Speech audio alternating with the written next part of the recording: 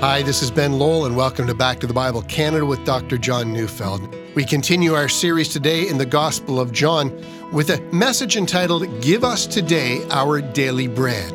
So let's turn in our Bibles to John chapter 6, verses 1 to 15, as we join Dr. Neufeld now.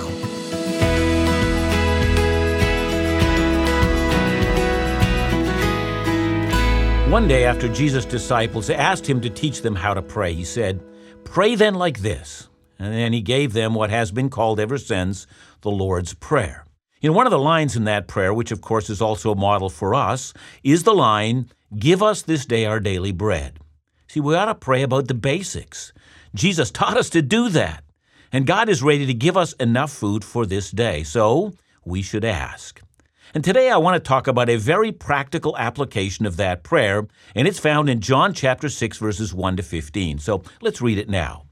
After this, Jesus went away to the other side of the Sea of Galilee, which is the Sea of Tiberias, and a large crowd was following him because they saw the signs he was doing on the sick. Jesus went up on the mountain, and there he sat down with his disciples. Now the Passover, the feast of the Jews, was at hand. Lifting up his eyes then, and seeing that a large crowd was coming toward him, Jesus said to Philip, "Where are we to buy bread so that these people may eat?" He said this to test him, for he himself knew what he would do. Philip answered, 200 denarii worth of bread would not be enough for each of them to get a little. One of his disciples, Andrew, Simon Peter's brother, said to him, "There is a boy here who has 5 barley loaves and 2 fish, but what are they for so many?" And Jesus said, "Have the people sit down." Now there was much grass in the place, so the men sat down, about 5,000 in number. Jesus then took loaves, and when he had given thanks, he distributed them to those who were seated. So also the fish, as much as they wanted. And when they had eaten their fill, he told his disciples, "Gather up the leftover fragments that nothing may be lost." So they gathered them up and filled 12 baskets with fragments from the 5 barley loaves left by those who had eaten. When the people saw the sign that he had done, they said, "This is indeed the prophet who has come into the world." Perceiving then that they were about to come and take him by force to make him king, Jesus withdrew again to the mountain by himself. What's interesting about the book of John is that Jesus' ministry is portrayed as occurring during 3 Passovers. And that, by the way, is from the Gospel of John, is where we get the idea that Jesus' ministry lasted for about 3 years. The 3 years comes from John's description of 3 separate Passovers, which of course happen once every year. The first one was when he had already changed the water into wine in Cana of Galilee, and then he travels to Jerusalem, where he drove out the money changers and announced that his ministry was one in which he was cleansing Judaism. That's in John chapter 2. Now, of course, in the 3rd and last Passover, he becomes the Passover lamb. He offers up his body as a living sacrifice for our sins. And of course, that's in John chapter 12 and following. But here, the second Passover, the middle one, is where he feeds 5,000 men, perhaps as many as 20,000 people in all, with 5 loaves and 2 fish. So what does that account actually mean? Well, Passover was the biggest and most important celebration for all of Israel. And at the time of Jesus, this was already now a 1,500-year-old practice. It was a time to remember Israel's exodus out of Egypt. You'll remember Israel was in slavery in Egypt, and Egypt was the great superpower of the day, but God sent Moses to be the deliverer of his people. And through Moses, God delivered a series of 10 devastating plagues on the land. The Nile turned to blood, then frogs, then gnats, flies, a plague on the Egyptian cattle, followed by boils, then hail, locusts, and darkness. All of that devastated Egypt so that the entire land was ruined, and yet still Pharaoh had hardened his heart and would not let Israel go until the 10th, the most terrible plague of all. On the night of the very first Passover, God told Israel to slaughter a lamb, a Passover lamb, and to take its blood and put it on the door frames of their houses. And then God sent out the angel of death on all of Egypt, upon people and animals, and every firstborn in the entire country, both men and of animals, died. But that night the angel of death passed over any house that had the blood of the lamb on its doors. That's Passover. It was the mighty deliverance of God. And that same scene was played out year after year every time Israel celebrated Passover. And this is essential to the story, Passover was also a time of expectation. Most Jews believed that it was going to be at Passover that the Messiah would come. And when he came, he would sit on David's ancient throne, and he would defeat all of Israel's enemies. So you have to imagine the scene that's being played out in John chapter 6. Jesus was at the Sea of Galilee. Matthew, Mark, and Luke point out that the majority of his ministry was played out in that very area. But now he's on the eastern side of the sea, which is now called the Golan Heights. And Mark 6 tells us that the reason he went there was because he had been through an exhausting pace in his ministry, and he called the disciples to join him for a break, a time of rest. And so Jesus wanted to be alone, but the crowd followed him. And just so you understand the kind of crowd this was, these people who lived in Galilee were very different from the crowd of theologians and religious teachers that lived in Jerusalem. See, these people were poor. They were hardworking people.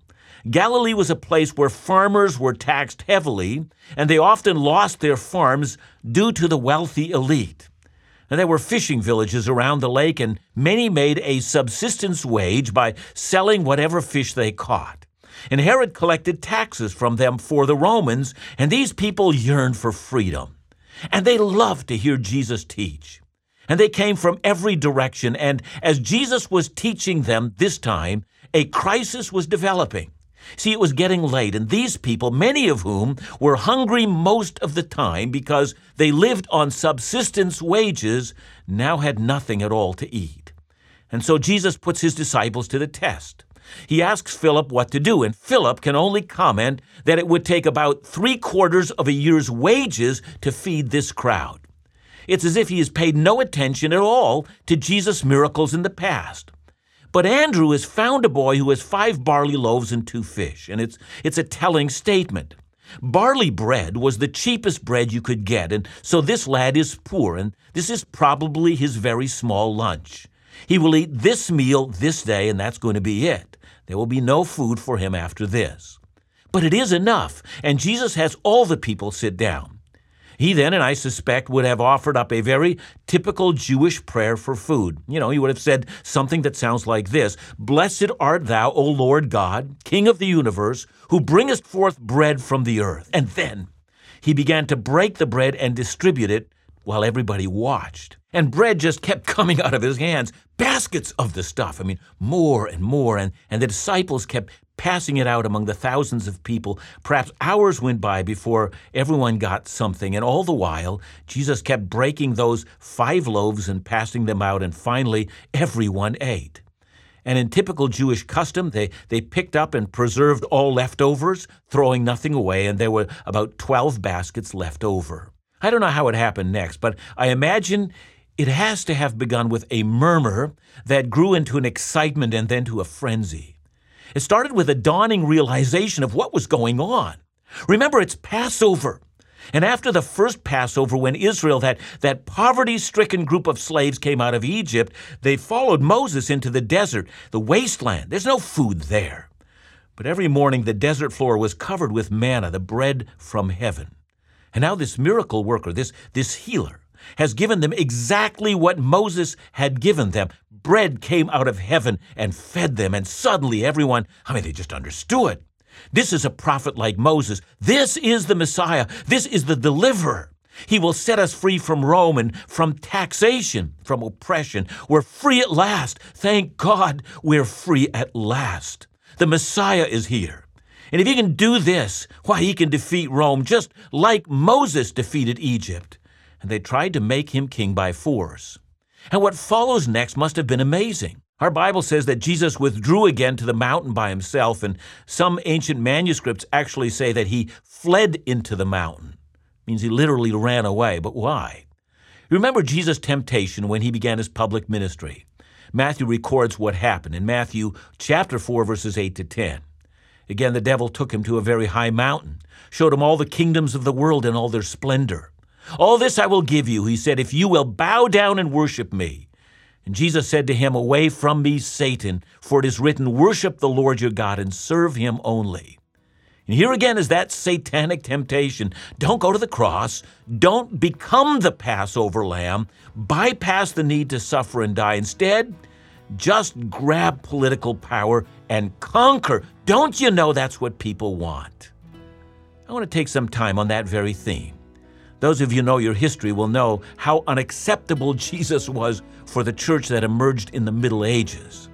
They were just like the poor Galileans who wanted a political Jesus because that kind of a Jesus is so very attractive. But Jesus refuses, and that's disappointing to some.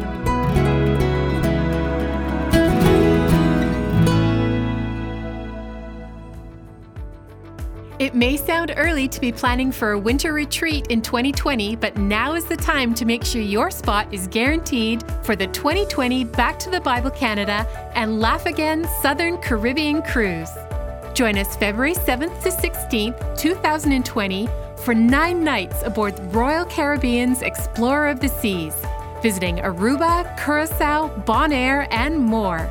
Not only will you enjoy the beauty of the Caribbean, but throughout the trip you'll be enriched and challenged by the insightful Bible teaching of Dr. John Neufeld, experience laughs and encouragement with Laugh Again's own Phil Callaway, and enjoy special inspirational music, all while being hosted by our ministry team.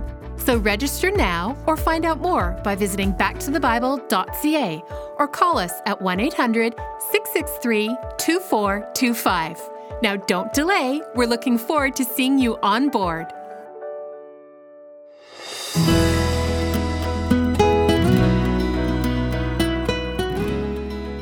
The roots for the desire of a political church goes back so much further than just the Middle Ages. You know, when Rome was already in full retreat and was collapsing, the then Christian bishop of Rome, a man named Leo, and who has since then been called Leo the Great, actually played a major role in protecting the city from the invasion of the Huns. Civil order had been destroyed, and Leo, both a committed Christian and a very gifted administrator, took up the challenge and provided stability. He gave law and order and some measure of prosperity to an already collapsing empire. Now, that happened in the mid-5th century. But in time, because of Leo's giftedness, the idea that the Bishop of Rome took precedence over every other Christian bishop began to take root. You know, in many ways, what was initially an act of grace became in successive generations the story of a church that fell in love with political power. Eventually, not only did every other bishop need to submit to the Bishop of Rome, but so also did political leaders. There are many advantages to that system. I mean, think of the benefits. It allowed the church to have a maximum impact on the culture. It made the preaching of the gospel a prominent part of that culture. Government funds were used to build massive church structures, and the prominence of the Christian faith was seen everywhere. But this arrangement also allowed the churches to identify false teachers and drive them out of business. And furthermore, it ensured that the Christian faith, once so vulnerable to attack and persecution, was now defended and even honored. There's nothing wrong with that. But there was a price to be paid for that kind of an arrangement. And the price is that the church forgot about a Jesus who once stood before Pontius Pilate and said, "My kingdom is not of this world, otherwise my servants would have fought to prevent my arrest. But as it is, my kingdom is from another place." Notice that the real Jesus simply refused a political kingdom. And that needs to be said, and it needs to be repeated until it sinks in. Of course, in the end, when Christ returns, he will establish a political kingdom. But in the present hour, he refuses it. He refuses it so that he might have grace and mercy in this present hour, even on his enemies. He refuses it so that he can say to those who would nail him to the cross, "Father, forgive them." He refuses it as a satanic ploy. Now, we live in a day when the church has lost most of the power it once had in the Middle Ages. The rise of the idea of a secular nation that would not prefer one religion over another is thought of by most to be simply normal. But in most of the world, even today, it's not normal. Muslim countries are but one example in which the force of law supports the dominant religion of that region. But we in the West do live in a day where a great many Christians in the West, we long for political power. Some of us are hoping that one political party would give us what we need. Now, to be sure, there's nothing wrong with seeking to have our right to worship and to evangelize and to preach protected by the rule of law.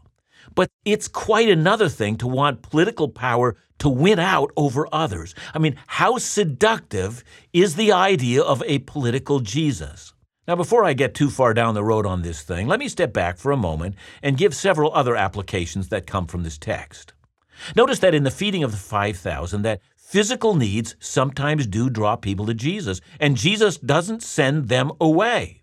Verses 1 to 2, we notice that a large crowd followed Jesus because they saw the signs he was doing on the sick. And these poor people came to Jesus because they had seen miracles. And don't think badly of them, because we know even today that the church is following Jesus' lead, and Christian missions does feel compelled to minister to the physical needs of people, whether it's bringing them medical care or helping the poor to become more self-sustaining. Christian missions is concerned for those who are under the oppression of drug addiction and those who are under the oppression of bandits and criminals. I mean, all of this is a concern of Jesus, and he does seek to alleviate human suffering. It's compassion, it's mercy, it's feeding the poor, and it's clothing the naked. All of that's part of the gospel. And furthermore, it's often been said that pain and sorrow are God's megaphones or God's microphones. If you never think about God and one day your doctor tells you that you have cancer, well, you might start listening to God for the first time ever. Someone has a traffic accident and that changes his or her life. Someone has just lost everything through financial disaster. Your husband or wife has just told you they're leaving, and then you find they've been having a secret affair with your friend for years now. You name the trouble, and I'll tell you, human need drives us to Christ. Nothing wrong with that. God designed us so that we would run to him in the day of trouble. Once in a while, I'll hear someone that says to me, I've been living like the devil for years, and now it seems wrong to me that, I'm in trouble and that I should go to God now. Well, if that's you, hear me. It doesn't seem wrong to God. Psalm 50, verse 15 says, "Call upon me in the day of trouble. I will deliver you, and you will honor me." God delights in saving. He delights in rescuing and helping. He's allowed hardship to come your way so that you might go to him. See, I can almost hear Jesus speaking to us in the same way he spoke with Philip. Where are we going to get enough bread for all of these people? That's a question to us. What are you going to do about these overwhelming needs? How sad it is if we answer like Philip. We get out our calculator. We conclude that we have inadequate resources. See, here's the key.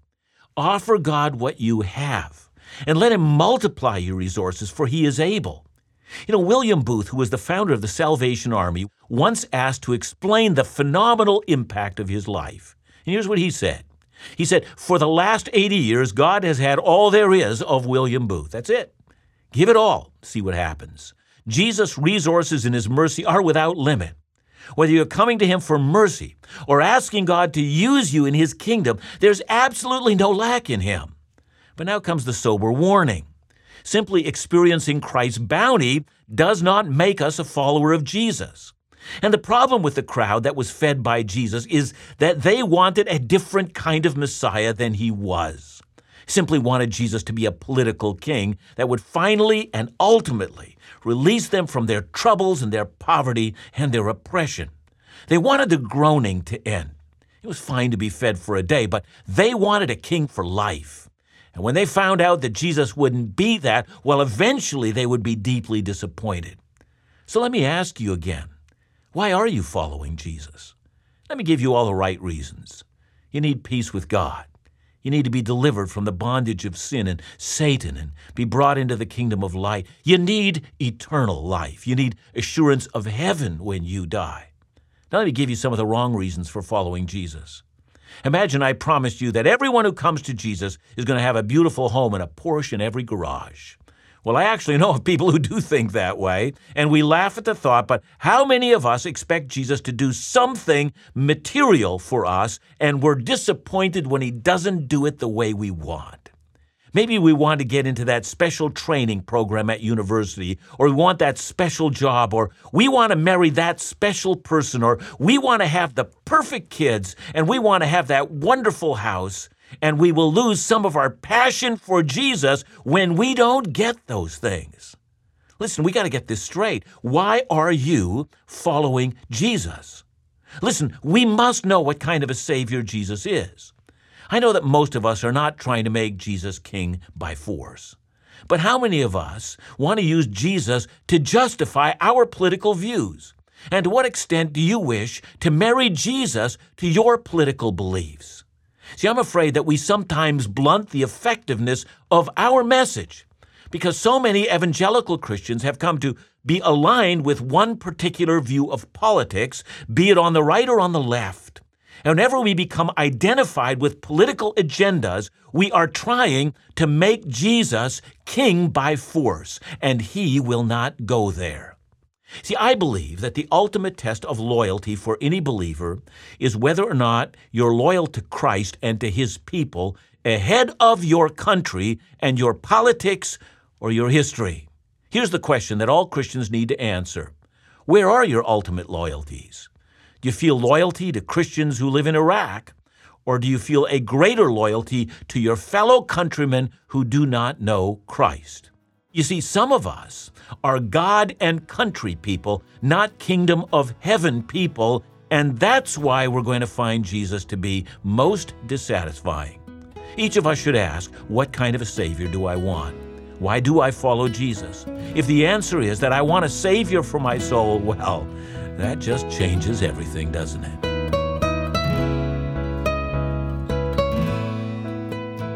John, this raises so many questions, but certainly it's a reflection perhaps upon Christians, the church today. You know, in some circles, I think we try and seize political power because we think, if we can make everything right today, everything's going to be perfect and it's all going to line up, but it's really not about today.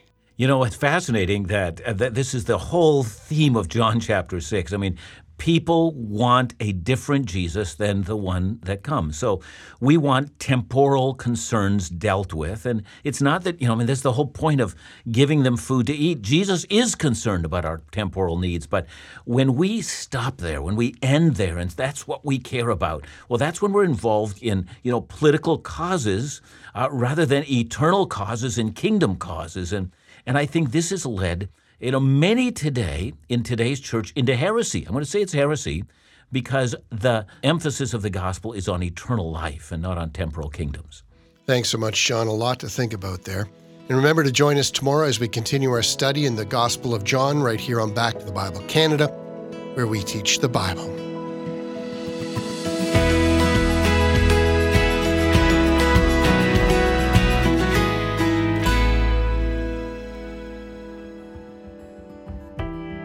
In the past month, we've been blessed with the opportunity to place the daily Bible teaching program of Back to the Bible Canada and Laugh Again on radio stations across Northern Canada. What a wonderful opportunity to touch so many northern communities with trustworthy Bible teaching and messages of encouragement and hope. This month, we're inviting you to join us in launching this exciting venture and sustaining the airing of these programs moving forward. So for that purpose, perhaps you'd consider sending a one-time gift or consider becoming a monthly partner as an indication of your commitment to sustain Bible teaching programming across Canada.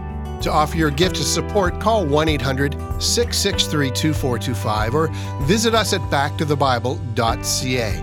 And remember to ask for this month's free ministry gift, Dr. John's new series on the Gospel of John, Why Follow Jesus.